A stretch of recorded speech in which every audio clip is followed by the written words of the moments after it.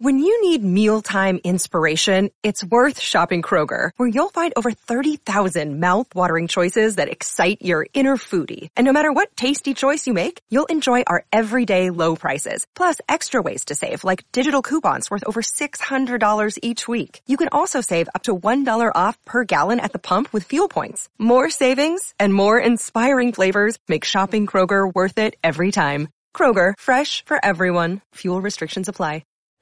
Hey guys, welcome back to the Cowboy Stories. Today I had the opportunity to visit with Lydia Kyle. She and her husband live in New Mexico where they raise their family. I saw a post that she put on Instagram talking about the current situation that they are in New Mexico with the wildfire, and it really intrigued me and I wanted to learn more, and I wanted to hear what it's like for farmers and ranchers to have to evacuate during that time. So I'm excited for you to hear her story, and I hope that you can learn something from this.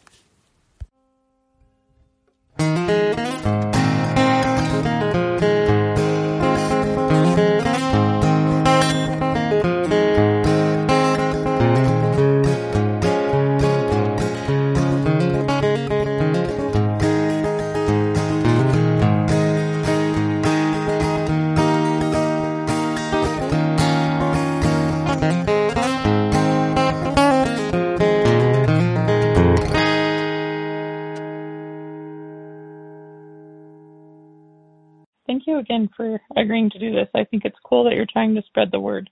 Well, thank you for having me. Totally. I'm so thankful that you took the time to do it. Yeah. Honestly, I haven't even heard of the fire until I saw your post on Instagram. That is just wild. And where are you located? We are in Utah. And that's so crazy because we're literally right below you. I know. Yeah. Wild. I was really surprised. So I was glad that you reached out and that you were trying to spread the word, because I think that's really important. So anyway, if you don't mind, if you just want to start by introducing yourself, tell us a little bit about your background, and maybe even a little bit about your family's background, just so we get a gist of who you are, and then we can dive into the fire stuff a little bit later. Okay.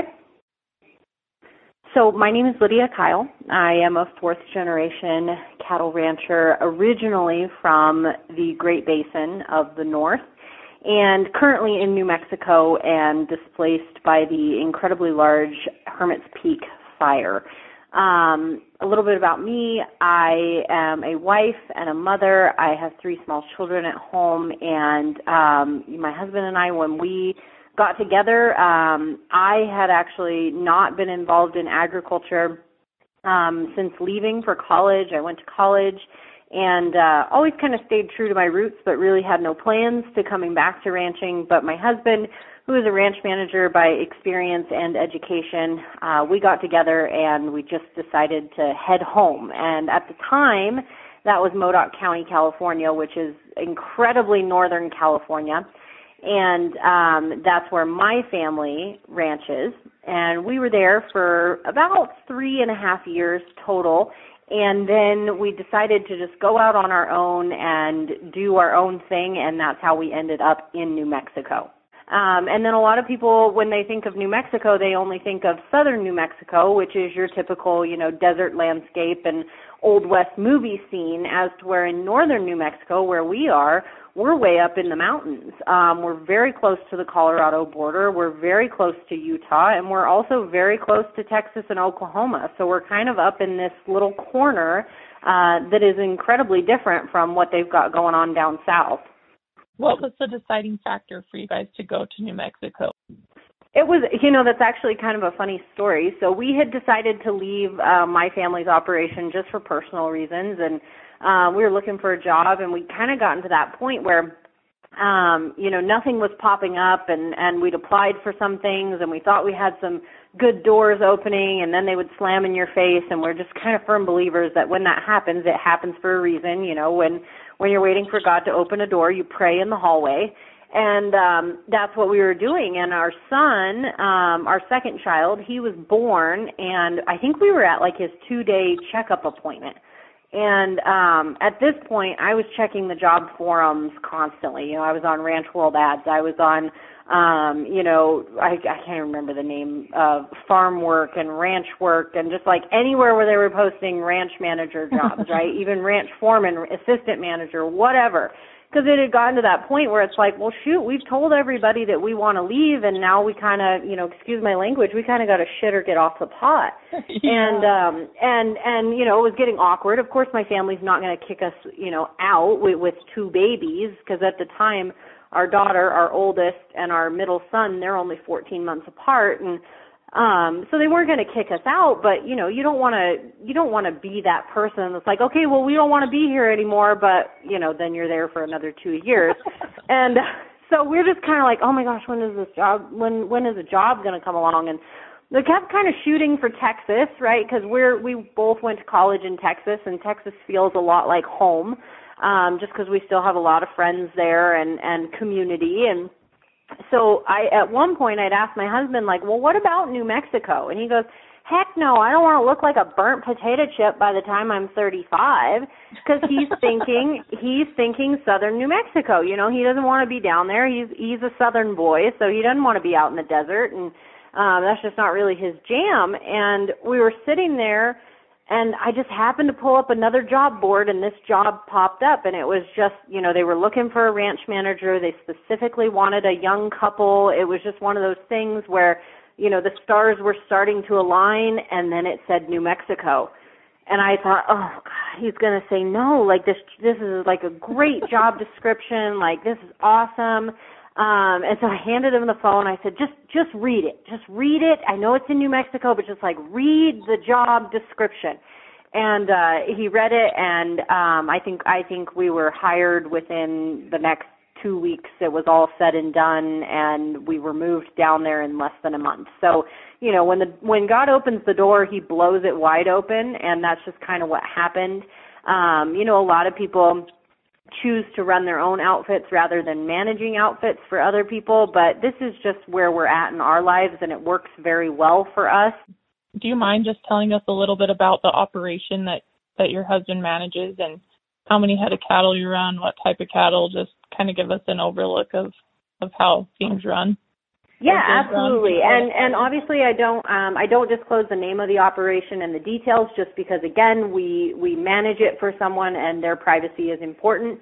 But that being said, we're at very high elevation, and we're in kind of a combination of, native grasses, native pastures, and heavy timber, which is part of the reason why these fires have impacted us so heavily.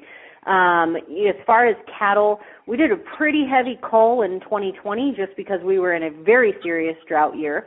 We're going into another very serious drought year, but we got our numbers down, and we're running at this time, I think he's at around 150 mother cows. So can you run those cattle year round where you are? Or do you have to move to different pastures or allotments or? Nope, we run full time where we are. Like I said, in 2020 we kind of cut our numbers. My husband likes to go by the philosophy: if you're old ornery, you're open, you're going down the road. And in 2020 we made some pretty deep cuts. Again, just because we were in a drought year, we were having to supplement, all the way into the summer, just because we didn't get any moisture. But we are able to keep things year round. Now that we kind of got a background of you guys and what your operation looks like, let's talk a little bit about your current situation. And can you tell us a little bit about like what an evacuation with livestock looks like and how you manage all of that, where they go, everything you think we need to know? Yeah. Well, I don't want to jaw for too long, but for those who aren't familiar, because you said you're in Utah, you're just right above us, and you hadn't heard about the fire until you saw one of my posts. And so, on April 6th of this year, there was a government-approved, Forest Service-approved prescribed burn, and it was called the Las Despensas prescribed burn, and that was ignited on the morning of April 6th, and by 4 p.m. that afternoon, it had been classified as a wildfire. It was not very far from the ranch. It was about 9 miles, but the winds were blowing it away from us. So it was devastating. Just at that time, it was not devastating for us. There were communities that were being burned. There were people being evacuated as early as that, April 6th. And it grew and it grew, but again, it was blowing away from us. Then on April 19th, a second fire started, and it was the cause of that is quote unquote under investigation. And I say this in every podcast that I do. It is my opinion, purely speculation, that it was most likely an ember from that original fire that sparked the second one. That's just what makes sense to me personally. Yeah, I read a few articles on that of other. Yeah, and it's just under investigation because I feel like they're not willing to fess up to it yet. But we all know that the original fire, the Hermit's Peak fire, started from that prescribed burn. And then the second fire was called the Calf Canyon fire, which was still about 9 to 11 miles away from us. But again, it was blowing parallel to us, so it was not a threat. We just watched and watched and watched. And that's a hard feeling to watch because you're obviously thankful that it's not coming towards you, but at the same time, the devastation on the other side, because it's almost kind of like survivor's guilt, because you're sitting there and you're like, man, I'm sure glad I'm not in the path of that thing, but at the same time, you're calling neighbors to make sure that they're okay and they don't need somewhere to go and all of these things. And then on April 29th, it was really strange. The wind shifted, and I was in town, and my husband called me and said, hey, have you been watching this fire? And I'm like, no, it's been going on for a month at this point. Like, what else is new other than the fact that it's a fire? And he's like, well, I think you need to come home and start packing some stuff because this wind shifted and it's moving really fast and, like, it could technically come down on top of us. And, honestly, at the time I kind of thought he was overreacting. But my husband is Mr. Prepared, and at times like these, I'm very thankful for that. And so I listened, and I went home. I was running errands in town, and by the time I got up to the ranch, because it's a pretty steep elevation climb, by the time I got up to the ranch, I just remember thinking, like, oh, shoot, he's right. Like, that is really big, and it is coming right towards us.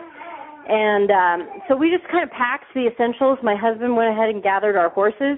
It was just, in our mind, it was more of a priority to get the horses out than it was the cattle at that time, simply because my experience with horses are, if anybody's going to panic and do something stupid, it's the horses. The cattle, they're pretty dang unbothered by pretty much every emergency situation. Like, they just really don't care. As to where the horses, they've got that flight instinct that can get kind of dicey when things go south. And so he went and gathered up the horses. We had about 25 head on the ranch, and so he got them all to a central location where they would be easy to load up if we needed to. And I just started kind of packing the essentials at the house. And outside of, one thing I will say, and this is just a piece of advice that I heard, I don't even know where I heard it, but keeping all of your important documents in the same location. So not, some on your bookshelf and some in your junk drawer and some in your desk drawer and all over the house.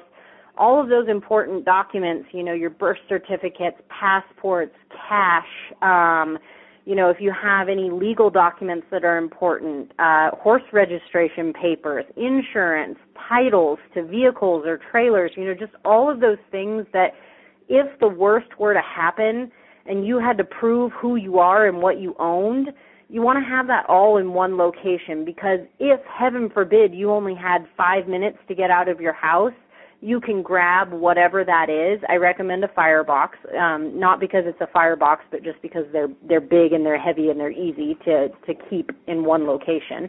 And they lock, so you can keep small children out of them.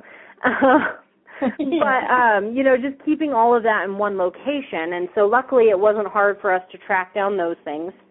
And then I obviously packed, some go bags for me and the kids, and just, the bare minimum, toothbrushes, and I actually forgot my toothbrush, so don't forget your toothbrush if this ever happens. But, just jammies, and I packed one stuffed animal for the kids each, and we put all that by the front door so that it was easily accessible. And then I kind of went through the house and just mentally asked myself, if the worst happens, if this house burns down, what am I going to miss in 5 years?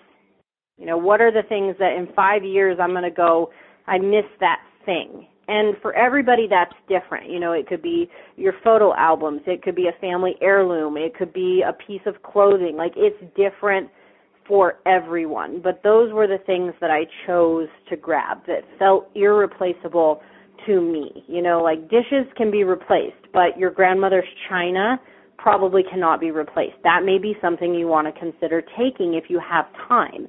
And this is all based on how much time you have, right?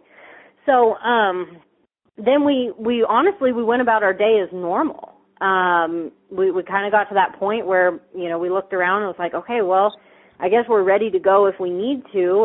And my husband just kind of started doing, random preparation stuff. And the kids and I had dinner because he was out doing stuff, and I put the kids to bed as normal. And again, this is April 29th, so it's almost a month ago now. And then the kids went to bed, and we were kind of standing on the lawn. It was me, my husband, and one of his friends, and we were just watching that glow from the fire. It was off in the wilderness. This is a glow. It's big. It's bright. Ooh, ah, And then we watched those flames come over the peak of the mountain that is essentially in front of our house. And, we were watching 200-300-foot flames. We saw a fire tornado. It was just like, you're kind of in awe of it for about a minute. And then I looked at my husband. I was like, me and the kids are out. If he wanted to stay behind and try to, do whatever it was that he was going to do, that's his prerogative. He is the head of our household, and he will make choices how he needs to make choices. But I told him, me and the kids are out. And so him and his friend loaded up the stuff that we had set aside in the horse trailer that was hooked up to my truck. My husband did decide to go ahead and bug out with us. We went down, we loaded horses. This is all happening at around 9-10 o'clock at night. So we went down, we loaded horses. We had some neighbors that came up and loaded horses with us, and then we headed down the mountain. The thing that's crazy to me is, by the time we decided to leave, got the horses loaded, made that decision, it took us a solid 2 hours. Solid 2 hours to get that done. And we never got an evacuation notice. We never got a emergency alert. We never got anything. And when we were pulling out of the driveway with those loaded down horse trailers, that's when we finally saw emergency vehicles going past our place to go evacuate people that were further into the wilderness than us. And I don't think that, that delay has anything to do with, law enforcement. I have tremendous respect for the way that they have handled all of this. They are stretched way too thin. They are stretched across multiple counties. I think, honestly, it just goes to show how fast it happened. No one expected it to come down that hard, that fast, that hot. And it did. Especially from the opposite direction of where it was going before. Exactly. What it sounds like to me. And we have just learned through this entire process, the wind during these situations, and the wind can blow in New Mexico. We're not talking like, a 20-mile-an-hour breeze. We're talking 40, 50, 60-mile-an-hour winds all day long. And that wind has been the number one reason why this fire has gone on this long and why it has gotten this big. And it is now, for the past week, been the largest fire in New Mexico state history. It's hard to comprehend. It truly is. Yeah, it truly is. I think the last number that I heard was yesterday. What's the date today? The 23rd. So on the 22nd of May, the last number that I heard was we were up to 314,000 acres, and it is 40% contained. What does the future look like for farmers and ranchers? Like, are the cattle still out there? Did you guys have to relocate? Did any of your neighbors have to relocate their cattle? So a lot of people got their livestock out, and it really just depended on where they were at. We chose to leave the cattle behind, not because the cattle were not important, but because we actually really didn't ever see a major threat to where they were. A lot of the ranch is heavy timber, but those areas that we have grazed, there's very little fuel in those pastures, those open areas, I guess. So people who were, a lot of what's in our county are, generational family farms or small ranches. And some of them are very high up in the timber. And so they were definitely directly in the path of this fire. There were a lot of families who had to evacuate everything if there was any chance of it surviving. There were a lot of people who didn't have time to do that. We just evaluated the situation. My husband cut some fences to give them an escape route to go farther away from the fire if they needed to. They ended up not needing to. Because again, when that fire came down, so for example, you'll just have to kind of go on a visual journey with me for this one. Yeah. The same pasture, the same section that my house is in, we had our older mother cows. Their herd is in that pasture.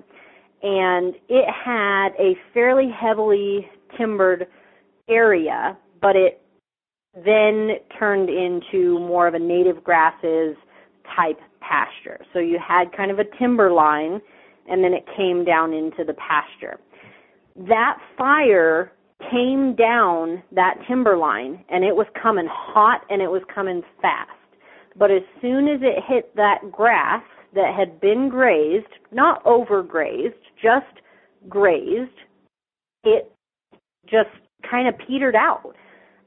It came across the pasture, and it lost a lot of its heat, so it wasn't coming very hot. Once it hits grass, it can go fast. Anybody in Texas can tell you how fast a grass fire can go.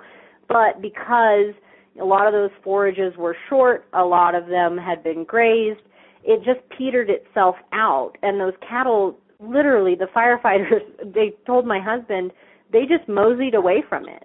It's like they knew. It's like they knew that it had lost its, oomph to kind of overtake them.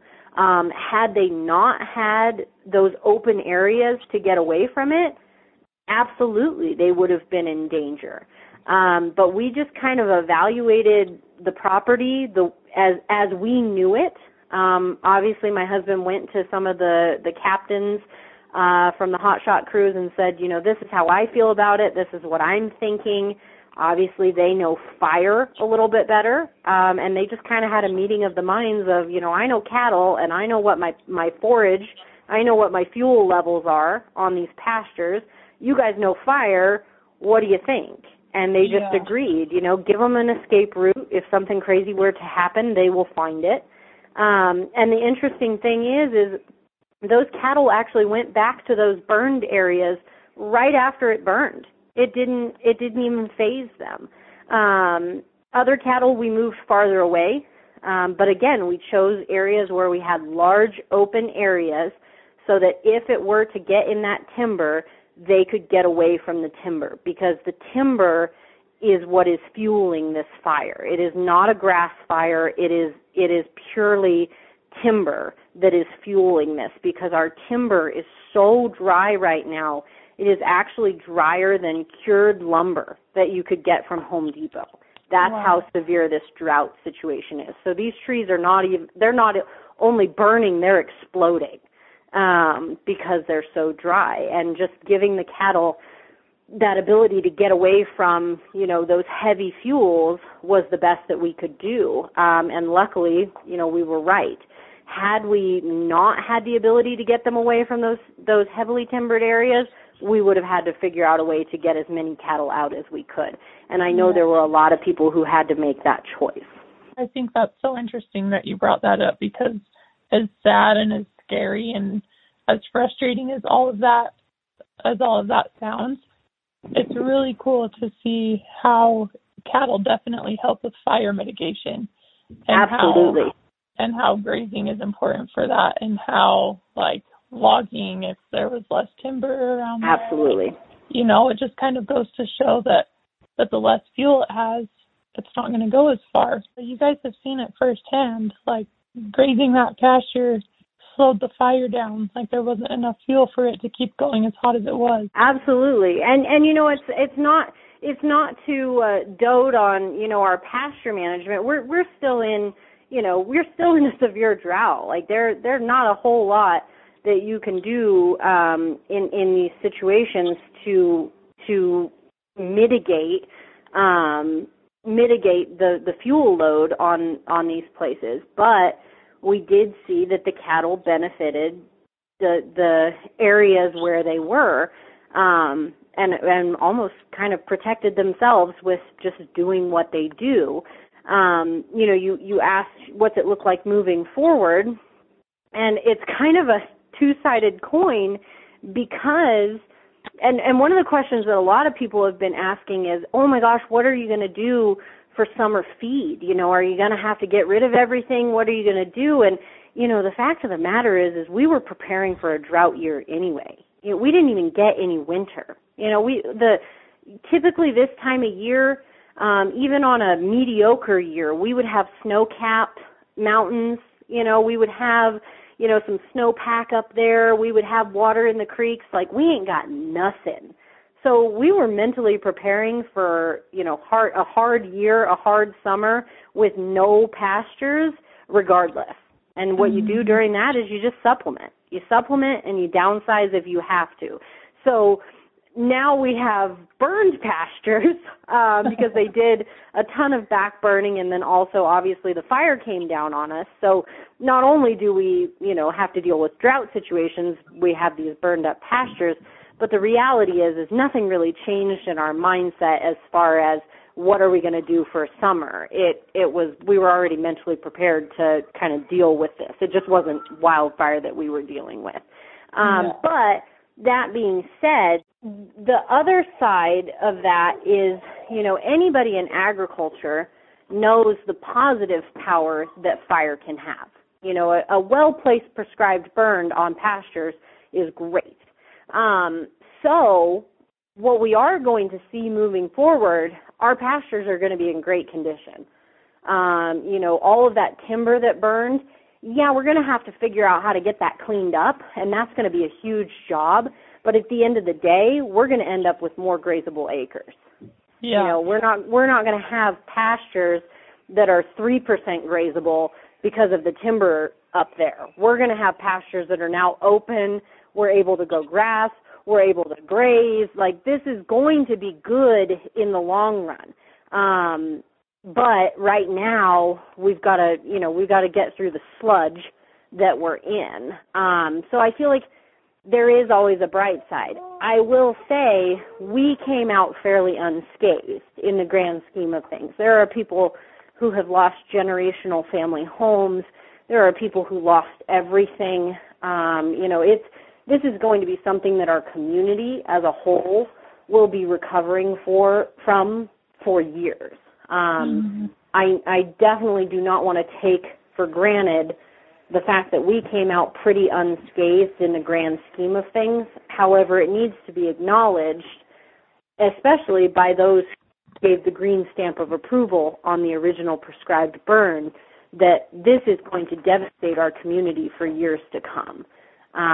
It doesn't matter how many people came out lucky on the other side. There are still tens of thousands who didn't. As of right now, the last number that I heard, there are 26,000 households that are currently displaced because of this fire. And are you guys still displaced? we are. Wow. They have technically lifted the mandatory evacuation from our community. However, the fire burnt the power poles that supply power to our house and to our headquarters, and so we have no power. And I am honestly preparing to not have power for the foreseeable future because, oh my gosh, again, I mean, this spans multiple counties. It spans hundreds of miles. There are 26,000 people displaced. Like, our power poles are not the only power poles that burn down. And they're going to have to just, get through what they can get through. So I'm just mentally preparing to continue to be displaced for the long haul. We currently are staying on another ranch. They had an empty cow camp that they offered to us, which we are so incredibly grateful for. We're planning to move back to the ranch just into one of the empty houses that does have power, and just make it work. And again, we're incredibly blessed. All things considered, this is a minor inconvenience in the grand scheme of things, and we're just thankful that it was not as bad as it could have been, but also praying for those families that lost literally everything. Yeah. Well, I definitely appreciate your look on things and how you're able to see the silver lining through all of the hardship. Yeah, and honestly, in times like this, I think I honestly, my heart hurts for people who don't have a belief system. Obviously, we are believers in Christ. Jesus is our Savior. But at the end of the day, my heart hurts for people who don't have any type of belief system when these types of things happen because, oh my gosh, there have been days where that is the only thing that has kept me, just grounded in the situation, and being able to eventually get perspective. Have I cried? Have I kicked and screamed? Have I gotten angry? Absolutely. But you come back down from that and you take a deep breath and you move forward. And I can't imagine doing that without some sort of higher power to believe that at the end of the day, somebody's got my back. Yeah. Well, thank you so much for sharing your story with us. I appreciate your time, and sorry to take away from your family for a little bit. Thank you so much for taking the time to talk with me. I know, we live in such a fast-paced world that these types of things, they come and they go. But at the end of the day, the fact that you're acknowledging that it's happening and sharing it with your network, I so greatly appreciate you taking the time.